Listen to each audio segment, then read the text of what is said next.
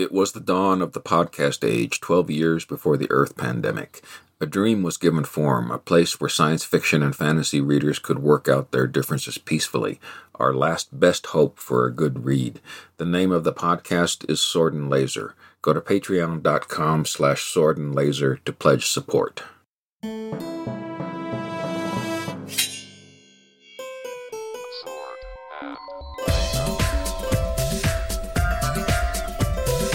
Hey everyone, welcome to the Sword and Laser. I'm Veronica Belmont. And I'm Tom Merritt.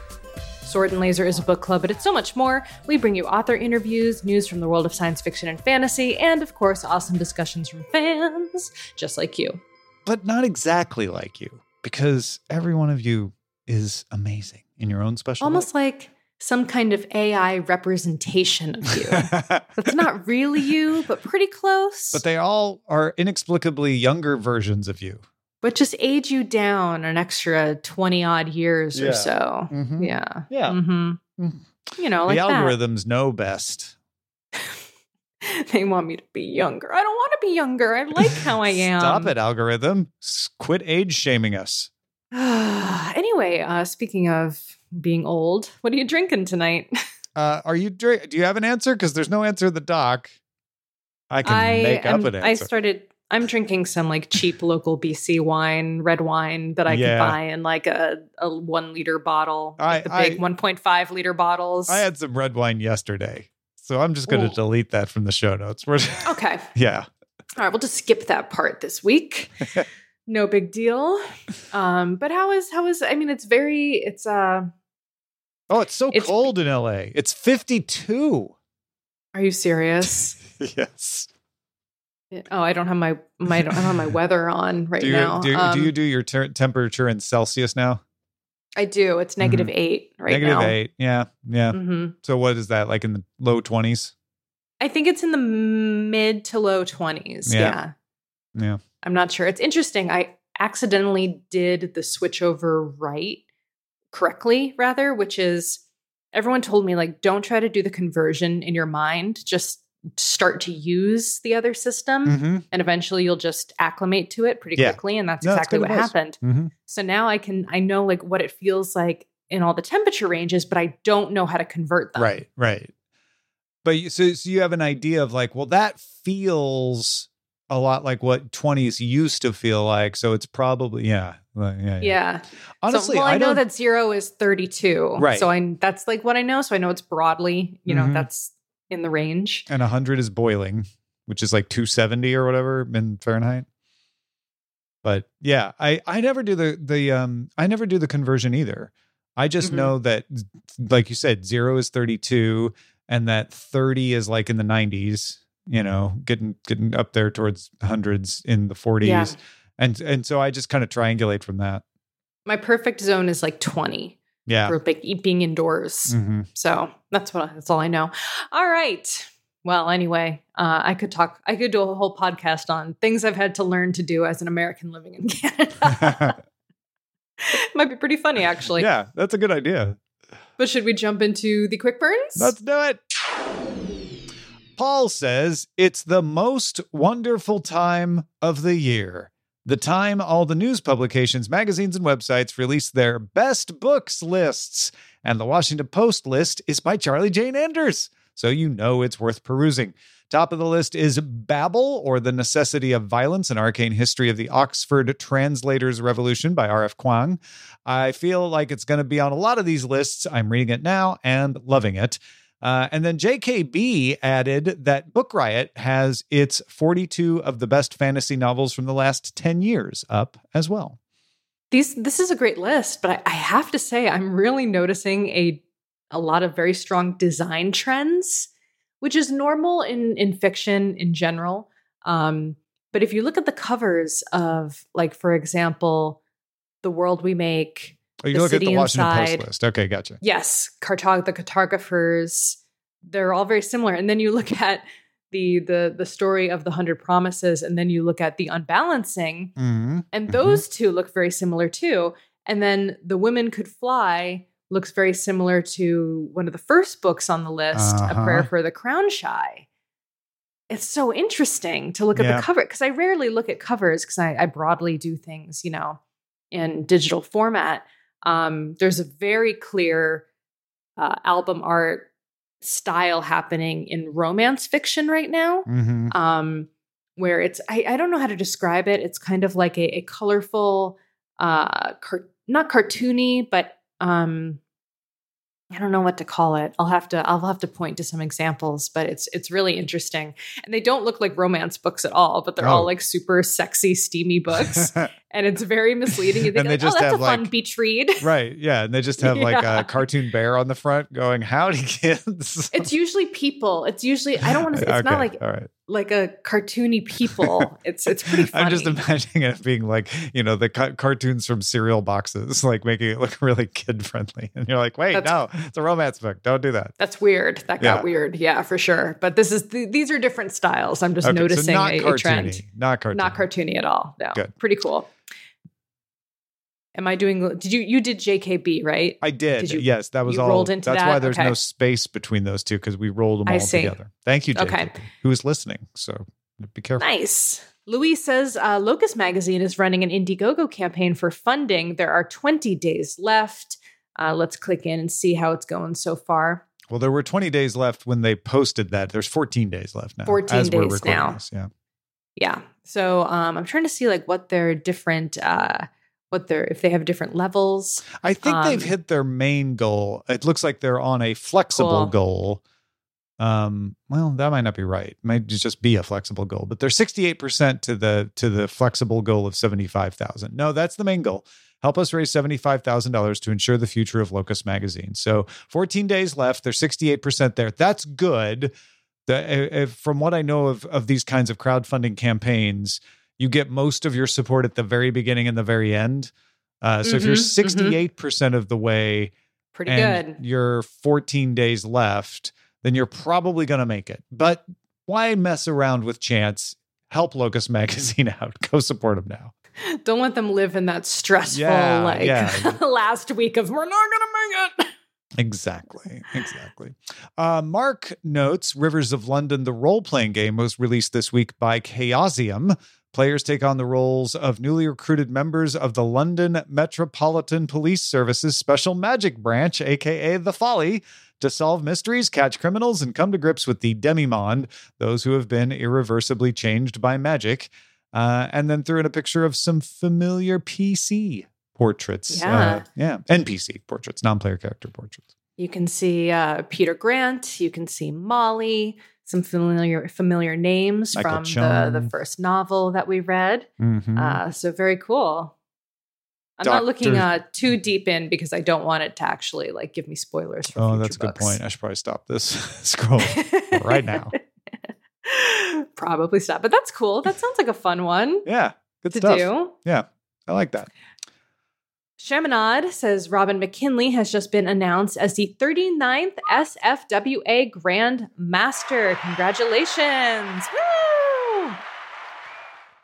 Yeah, there was a great discussion in our Discord about Robin McKinley and the kinds of books they write and how Robin is perceived sometimes as young adult, which I think is fairly accurate, but doesn't mean they're kiddie books in any way. In fact, some people are like, I'm not sure that one's young adult. So very cool. And some people suggested maybe a future sword pick. Yeah, I like this. Yeah, this little note here on the blog post says Robin McKinley is one of the leading writers of the modern fairy tale retelling genre. And indeed, her debut Beauty, a retelling of Beauty and the Beast, could be said to have started the fairy tale retelling trend. She is also celebrated for her original fantasy novels. Her 1982 book, The Blue Sword, received the Newbery Honor, and its 1984 prequel, The Hero and the Crown, was awarded the Newbery Medal. School Library Journal said her work has impacted not just the Newbery canon, but the fantasy genre too. And her 1985 anthology Imaginary Lands won the World Fantasy Award, and Water, the 2002 collection she co-wrote with Peter Dickinson, was later nominated as well. That's great. I would love that. Yeah, I love fantasy. I love retellings. Yeah, I love that kind of stuff. I remember stocking Beauty in the bookstore that I worked at in Austin. and thinking, man, that looks interesting. I should read that one day. Maybe I'll start a podcast. Maybe something we'll be calling podcast will be invented. No, it's one of those ones I've always been curious about and never read. So it would be great if we picked that. Very cool. Yeah. Very cool. Terp Kristen wrote, I don't remember if I posted this before. BBC is doing a radio play / podcast of The Dark is Rising by Susan Cooper. It will start on December 20th and run for 12 days. I'm not terribly familiar with the book, but I do love a good audio play based on a book. So I'm in. This is cool. Awesome. Yeah, I gotta do more of those. I always enjoy them when I listen to them, and I just never think to download them. So maybe that'll be a good one to get started with. I just did Space 1969, which is if you're an Audible member, it's included with your subscription, so you don't have to waste a credit on it. Well, it wouldn't be a waste, but you don't have to spend a credit on it. And it's got Natasha Lyonne in it. Ooh. And the idea is that it's a science fiction story, but it's like a radio play, and it's set in a world where John F. Kennedy was not assassinated. The assassination attempt failed, and Kennedy stays president. And they colonize the moon. Richard Nixon never becomes president. He's a lawyer in New York who's a character in the story. And they all, they do JFK impersonations, they do Nixon impersonations, but it's all taking place in the 60s. So it's got very 60s vibes, but you're in space. It's amazing. And Natasha Lyonne is amazing. Oh yeah, she's fantastic. I feel like I'd really enjoy that. And I am an Audible subscriber. Yeah. So maybe I should pick that up. Indeed, you should. All right. Count Zero Or says, in translated Japanese fantasy novels, get audiobooks news. We have so many to choose from. I mean, in terms of stories that we've been selecting. So you're lucky you made this one in. It really must stand out. The first novel in the Slayer series, currently, that was sarcastic. I'm sorry. I don't know if that came across. I just realized how sarcastic that was. It was dripping. Yeah. It wasn't meant to be like mean sarcastic. Oh, I get it. Yeah. I had this side quest here for a second. Pause. I came to this, or someone told me recently. No, it wasn't recently. It was like 2 or 3 years ago, that my sarcasm is so dry that they never know when I'm being sarcastic or not. And I had no idea that I was not like being obvious enough. Yeah. No, this is one of the things I've always admired about you is you have to know the context to know if you're kidding. Like my mom does not at all understand when I'm being sarcastic. Oh, that's hilarious. Or I think, yeah. And so I and my friends too. And so I think I had no idea. I don't want to say that good because I don't know if it's a good trait to have. A good. Call it good. Like very dry. Yeah. Okay. Use it for good, but use it for good. All right. Well, I was not trying to be mean sarcastic. I was trying to be like, this is funny because this is extremely niche. All right. Anyhow, the first novel in the Slayer series, currently being distributed by J Novel Club, has received an audiobook release through the usual places, Audible, Kobo, etc. The series previously received the televised animated adaptation in 1995, and the English dub actress for the voice of protagonist Lena Inverse, Lisa Ortiz, is reading the audiobook. As an interesting historical note, J Novel Club's release, translated by Elizabeth Ellis, is the second time the novels came out in the U.S. In the early 90s, Tokyo Pop translated some of the novels with localization by Kelly Sue DeConnick. Yes, that Kelly Sue DeConnick. All right. Thank you, Count Zero Or. That's good stuff, and stuff we would not have known about without you. We have a real-time correction from Count Zero Or, who says late 90s, not the early aughts, the late 90s. You said early 90s. It says... And it says early aughts, which is what you just said. So Count Zero Or, is it late 90s or early aughts? Because you wrote early aughts. No, he wrote early aughts, and but he's saying in the chat now late 90s. Well, that's what I mean. That's what I was just saying. Yeah, you wrote early aughts, but now you're saying it was late 90s. So now I'm confused. But I was... Wait, it's early aughts. It is early aughts. Okay. You said early 90s by mistake. And I was like, I did. Should I correct Veronica or just let it pass? But Kill Zero he was Or was like, correcting me. I'm not letting it pass. He was correcting me. Yeah. I thought he was correcting himself. Okay. We're good now. Okay. Okay, good. That's all cleared up. We all got thrown off by each other. Count. It's fine. Early zeros is when it came out. The old dub. Yeah. Trike says, on October 31st, a federal judge ruled against the merging of Penguin Random House and Simon & Schuster, saying that it would substantially lessen competition in publishing. So that whole shebang is not going to happen. It's done. Yeah. Here's what's going to happen. Same thing that happened when AT&T tried to buy T-Mobile. T-Mobile just ended up buying Sprint. So one of these two is just going to end up buying something else. That's my guess. Yep. Makes sense. You don't have to read this whole thing. I think you just read the first sentence and then we'll cherry pick from the list. Okay.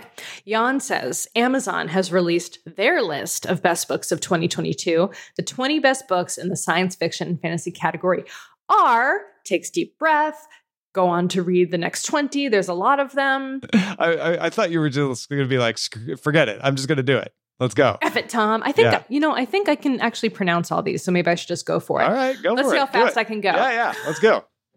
Fairy Tale by Stephen King, The Sea of Tranquility by Emily St. John Mandel, The Atlas Six by Olive Blake, The Kaiju Preservation Society by John Scalzi, The Measure by Nikki Erlich, The Daughter of the Moon Goddess by Sue Lin Tan, Book of Night by Holly Black, The Starless Crown by James Rollins, Other Birds by Sarah Addison Allen, How High We Go in the Dark by Sequoia Nagamatsu, Babel, or The Necessity of Violence and Arcane History of the Oxford Translators' Revolution by R.F. Kuang, When Women Were Dragons by Kelly Barnhill, All the Seas of the World by Guy Gavriel Kay, Spells for Forgetting, a novel by Adrienne Young, The Book Eaters by Sun Yi Dean, The Memory Librarian by Janelle Monáe, Siren Queen by Niveau, The Final Strife by Saria El Arafi, and The Mountain by the Sea by Ray Nottler, and The Lost Metal by Brandon Sanderson.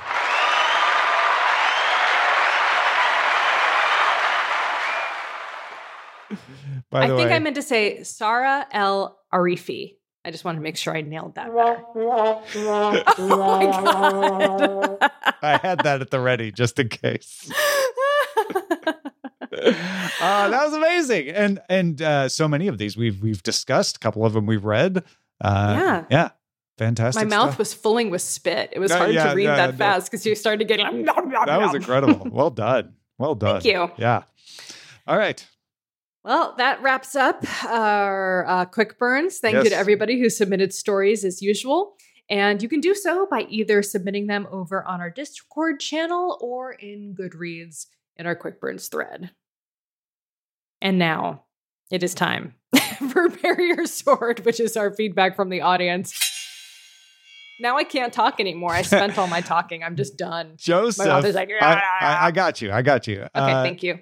Joseph says, as far as a source for forthcoming books, remember we had someone asking about like, hey, could you make a page with forthcoming books? And I was saying how hard it was to track them down. We got some great suggestions for where you can go track them down. Oh, nice. This doesn't necessarily mean that I'm going to spend the time checking these, and you'll see why in a second. But Joseph said, as far as one source is locusmag.com/forthcoming books. It looks like it hasn't been updated in a couple of months, but still lists titles out to March of 2023. Of course, for the full fat version, you'd want to subscribe to Locus Magazine itself. This is great for you if you're like, I just want to see what's coming out.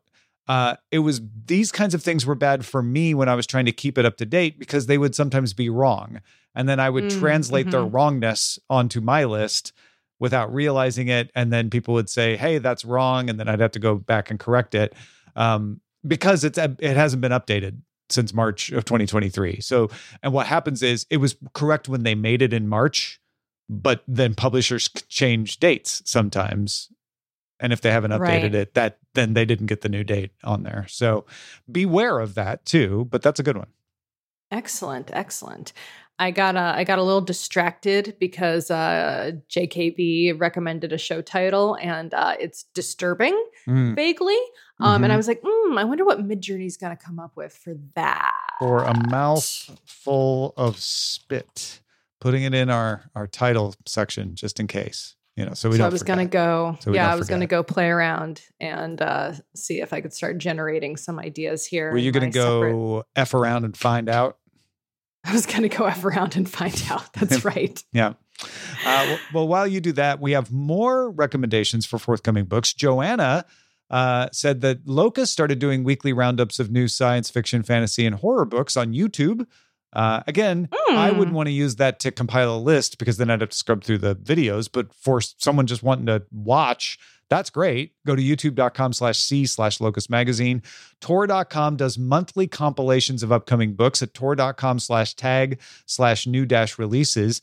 That sounds promising because Tor is good at this stuff. And if it's monthly, then it's not going to necessarily go out of date. Would it only be Tor releases though, I would imagine? No, they do like, it's part of Tor's, like, we're just going to cover the whole space situation. So I'm assuming, you know what? I should double check this, but I'm assuming it wouldn't just be Tor releases. Because it says new young adult science fiction and fantasy coming November 20. Oh, Alex Brown does these for them. So that's great. And we know there's a person in charge of these that knows what they're doing. This is Spark Press, Crown Books. So that's all of them. Very cool. Joanna continues. For long-term planning, I use goodreads.com/new_releases. It gives you a list of books of authors you have on your shelves. So no new discoveries from there, but it definitely helps you keep up with series. Minor inconvenience is that if you read one book from a prolific author, they will haunt your list forever, even if you did not like that book very much. To not get lost with all this, I created an exclusive shelf on Goodreads for all the upcoming books. And when sorted by publication date, it gives me a clear view of what to look for in bookstores and libraries. That's a great tip. Thank you, Joanna. Yeah, that's very cool. I like that, but like, be careful if you've liked any Brandon Sanderson. You know what I'm saying? Or Stephen King, or yeah. It's just they're just gonna keep on coming. Totally, or Scalzi for that matter. Yeah, we know a few. Yep, we know a few. Yep. Rob says, my wife, Amy Fredericks, is a true Sword and Laser fan. Hello. Hi, I've Amy. enjoyed listening when she's behind the wheel, taking us places.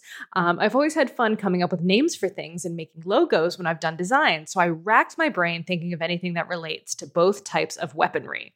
I might think of something better in time, but at the moment, I think I have something that at least makes sense. Wielders. Both swords and laser pistols can be wielded, and it's a concise word. It's not the sexiest or punchiest sounding word, but maybe it'll inspire further thought to carry us over the finish line. And of course, if you like it, how it stands, I won't complain. Thanks, guys. Thanks, Rob. So we have almost settled on shield, but I do like, but wield is kind of, it's right in there. Wielders, wielding your laser, wielding your sword. Would it become a little more of a mouthful? I was going to say, it sounds great when you're saying it slow, but if you have to say it a lot, does it become welders? Wielders. Yeah. You have to get your flame torch out. I want to say like Wilders. Like it makes me want to say like that's kind of cool. Wilders. Like that's just kind of cool. The Wilders. Yeah. Or Wieners. So Wild Nerds. Oh, Wild Nerds. Well, that's a good show title. The Wild Nerds. Where the Wild Nerds are. All right. I'm replacing mouthful of spit with Wild Nerds. Well, let's float that one out there. It's a good one, Rob. Thank you for this. Wielders or shields? Let us know. Let us know. Everyone who's listening to my voice right now, feedback@swordandlaser.com or go in the Discord. I just have to say, I really like the idea that Rob's wife, Amy, is going to be listening to this show and being like, hey, my husband wrote in. That's so nice. Yeah, that is nice. That's nice. I like that y'all are great. Thanks, Rob and Amy. Amy and Rob. All of y'all, but especially you two tonight. All right. Let's talk about our book picks. So as usual, we will kick off our next month's pick, and then we will do a spoilery wrap up of our previous month's pick. So Tom, I guess I picked this. You did. But you did the book briefing. So do you have anything you want to share there? So you picked Elric of Melniboné by Michael Moorcock. Perfectly reasonable, a classic. Began the Elric world that Moorcock continues to write in. It's considered to be, one of the great franchises out there. And if you're buying the pocket-sized paperback, it causes no confusion whatsoever, because you just pick up the one that says Elric of Melniboné on it. And then you buy that one, and it's 171 pages, and you're reading the right book. However, I have the 700-page version. In trade paperback, hardback, audiobook, and ebook, it's bundled in with other Moorcock books in, like you said, a 700-page, or in the audiobook's case, 24-hour long audiobook. And so we went round and round and round in the Discord. I think we have figured it out, that it is sold as a bundle, but we are just reading the first book in the bundle, and that first book is called Elric of Melniboné. The bundle may also be called Elric of Melniboné, but if you see Fortress of the Pearl or Sailors on the Seas of Fate in the table of contents of your copy of the print, audiobook, ebook, or otherwise, we aren't going to cover those. Go ahead and read them if you're enjoying yourself. Plow on through. But the book pick is just the first one, Elric of Melniboné. All right, thank you. And how, by the way, did you figure out how to pronounce that? By the way, by listening to the audiobook.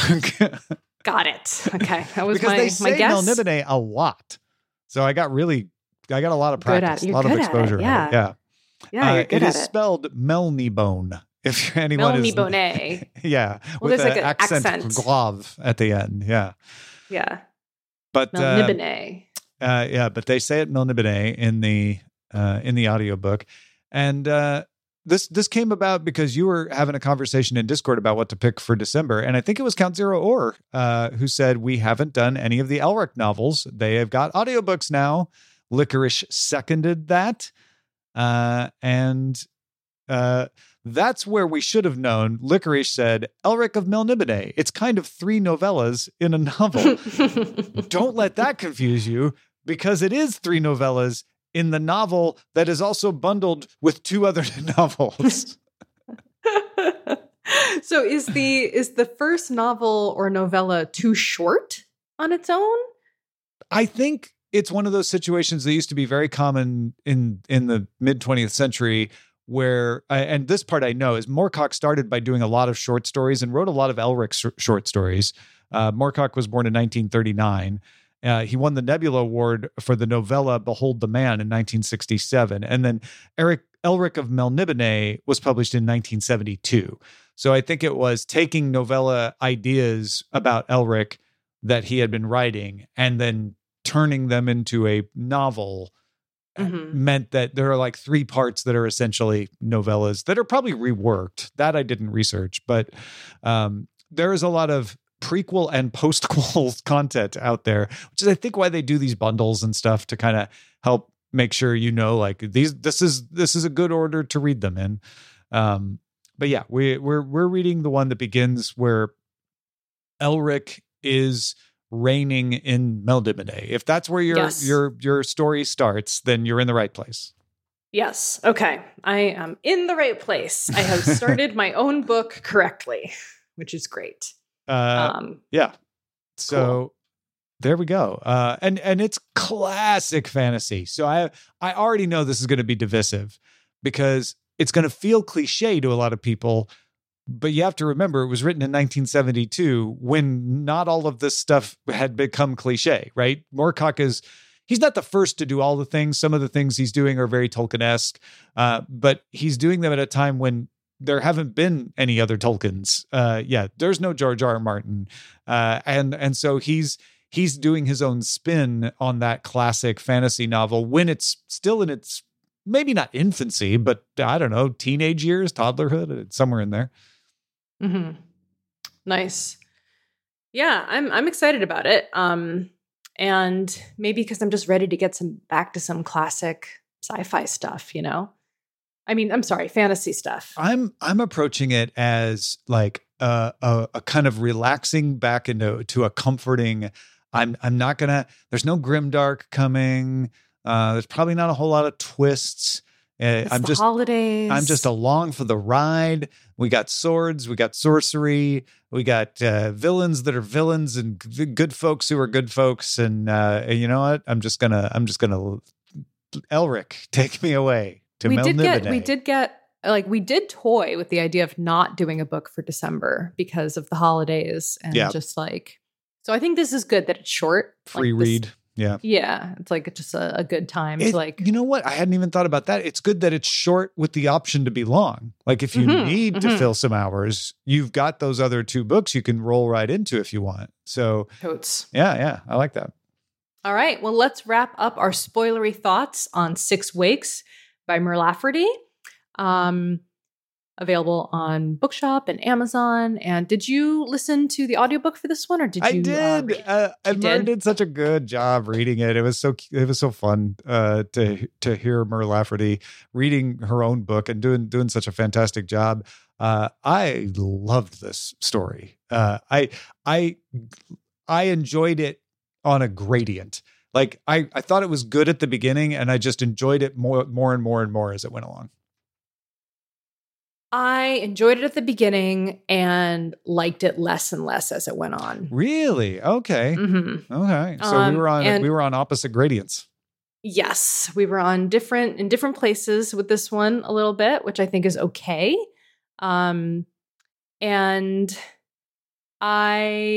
get into it. We'll get into the reasons why. So let's jump into some of the discussions. This one was from John Taloni, who says, read the first 5% or so, and what? This first is the waking up thing, which was supposed to be verboten for an opening story.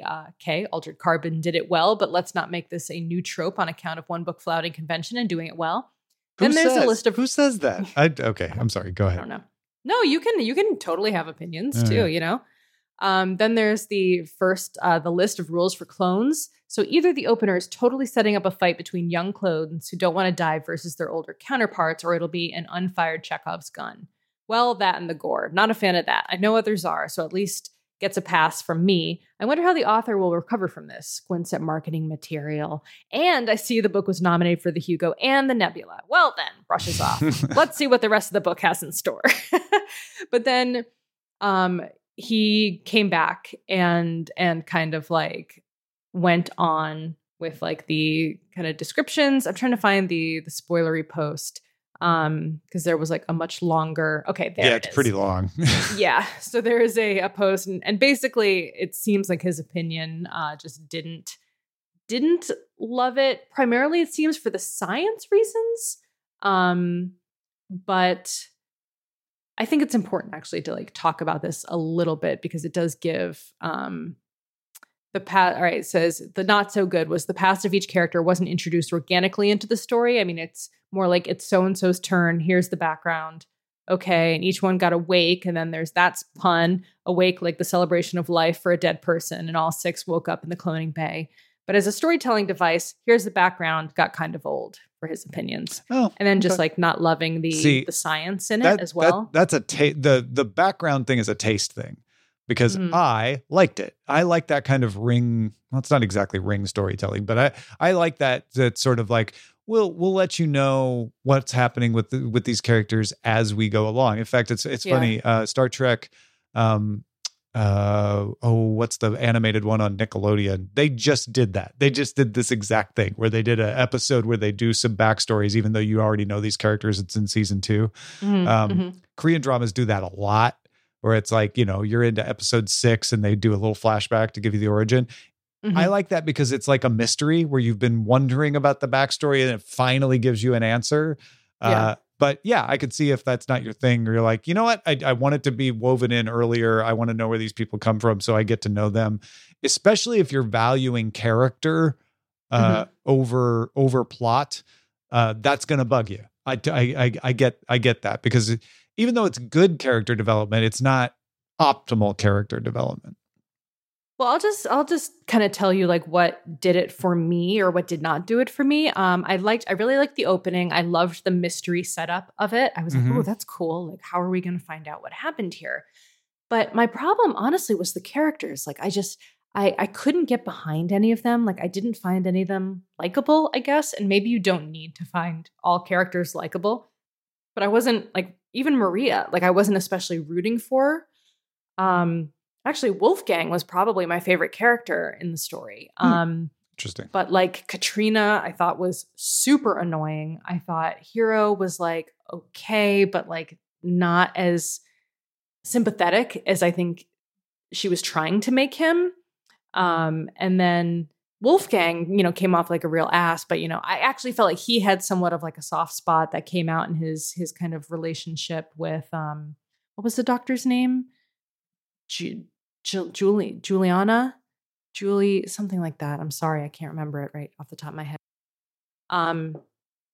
But yeah, I had a really hard time kind of getting into the characters. And so I didn't really care what happened to them that much.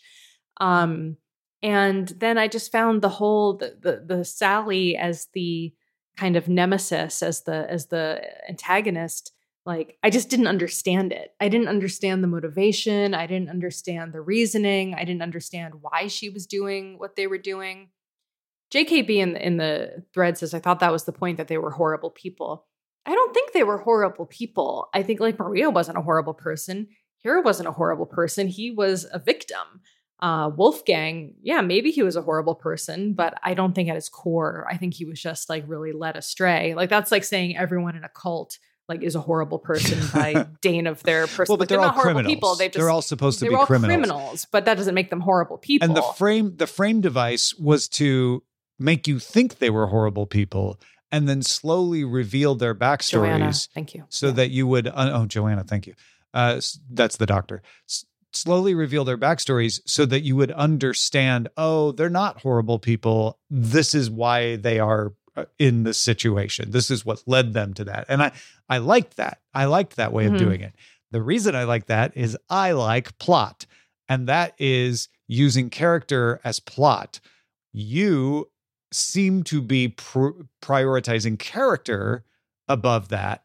And again, just like John, you're saying, I like character, and this character development is not quite up to where I want it to be. So I think this is a good example of that four priority way of looking at it, explaining why both of us could look at the same book and have different reactions to it. I agree with you. I'm just laughing because the way you stated it, you're like, I like plot. You like characters. Like, I don't like plot.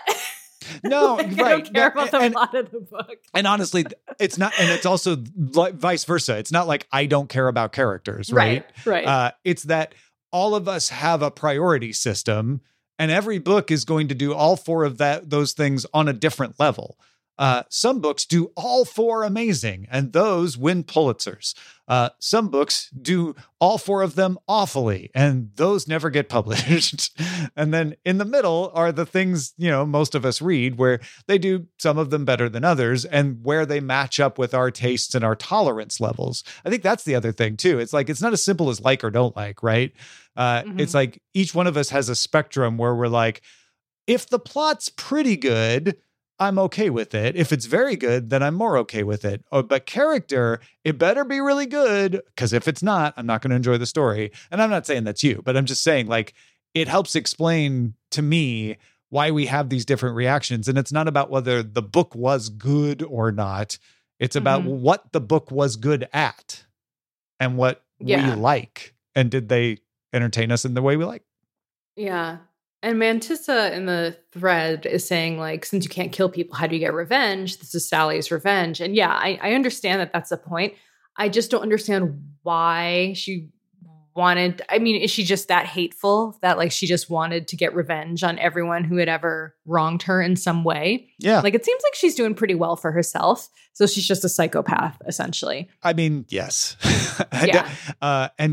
And could that character trait have been developed more? I think that's fair. You could have spent more time on it, but it would have been at the expense of other parts of the story that I enjoyed. So I was fine being like, Sally, just mean. Okay, got it. Fine. Now give me more of that mystery. Give me that sweet mystery plot. I did like how the mystery came together. Yeah. I was the twist about Ian was pretty surprising. I found that was great. surprising. That was good. That was good. And the food printer was was a little out of left field. I guess I should have seen that coming. That was a little weird. Yeah. It was like, I don't know if that's really how it's going to work. But like suddenly, it just felt a little bit like convenient. That was the only time in the book where I'm like, this feels like a shortcut where we're just going to like wave our hand at the setting. That would be I would consider that a world building or a setting item where we're just going to be like, it just works. It just prints those things. They just did it. It's fine. Don't think too hard about it. Yeah. And we didn't really get into like I guess we're supposed to make the same leap that we kind of make in like Altered Carbon and other types of consciousness shifting books where you basically get a clone. And what was it? Pandora's? That was the other one, right? Pandora that we recently read. Pandora Star. And that whole series of books. And yeah, Judas the difference Unchained, here is you're always only supposed to be put in your own body by the rules. And that that's not true in Judas in Pandora's Star and Altered Carbon. Yeah, either one. Yeah. So there's like a moral thing going on, which is an interesting way of looking at this. And the other thing is that, and this is not different than Pandora's Star or Altered Carbon, but you can lose part of your memory, right? So I think the story makes good use of that world building element of, Maria has big chunks of experience that she'll never remember because they cut her off without a backup and then just put her back where she was in her restore point, basically. I mean, that is kind of, I'm sure that has to have happened in other stories before, but that's not a big conceit in those other two books that we've read. It's more of a conceit in Pandora's Star than it is in Altered Carbon. In Altered Carbon, it's usually like, it's the crux of the mystery in Altered Carbon, frankly, right? It's like, oh, duh. Yeah, that's right. But it's also not. Never mind. The uncommonness of it in Altered Carbon is what makes it the crux of the mystery, right? That rarely, that kind of thing is not supposed to be able to happen. In Pandora's Star, it's I guess it's also the crux of another kind of mystery, isn't it? Now that I'm thinking about it. Yeah. Well, anyway, so that was fine. I always feel bad when I don't love a book, like especially when it's an author that's kind of in our sphere. But that's why that 4-part way of looking at it makes me feel better about it, because you're not critiquing the author or even the story. It's just like saying, that's grape jelly. I don't like grape. Mm-hmm. The jelly's probably awesome. Yeah. No, it was well written. And I did like the mystery, and yeah, for sure. I wish. So good on writing, good on plot, but the character not to your liking. Yes. Yeah, I think that's fair. And the world building was really good too, I thought. Yeah, I mean, I would have liked to know, was this the first ship of its kind? Did they mention that? Could have had more. Like the very first one. It felt like this is like, you know what? We want to just leave a lot of world off the page. And maybe there's more to explore, in future books. Okay. All right. Well, thank you, everyone. We had other conversation threads, but I feel like we kind of wrapped it up pretty well about all the things I wanted to say. So I'll link to them in the show notes if you want to go dive in a little bit more on those. But yeah, thanks to everyone who read along with us and discussed it over on our various discussion channels. And thank you to all of our patrons. Our show is currently entirely funded by you, our patrons. If you want to help support us, you can head over to patreon.com/swordandlaser. You can also support the show by buying books through our links. Find links to the books we talk about and some of our favorites at swordandlaser.com/picks. You can send us an email, feedback@swordandlaser.com. We are on Instagram and Twitter @swordandlaser. And all of our discussions happen over on goodreads.com/swordandlaser and our super fun Discord. Come on in and have some real-time discussions with the rest of the crew. All right. We will see you next time. Bye. Bye.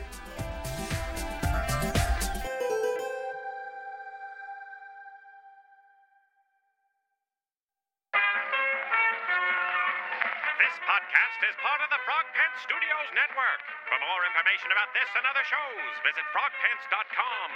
Audio program so good, it's like you're there.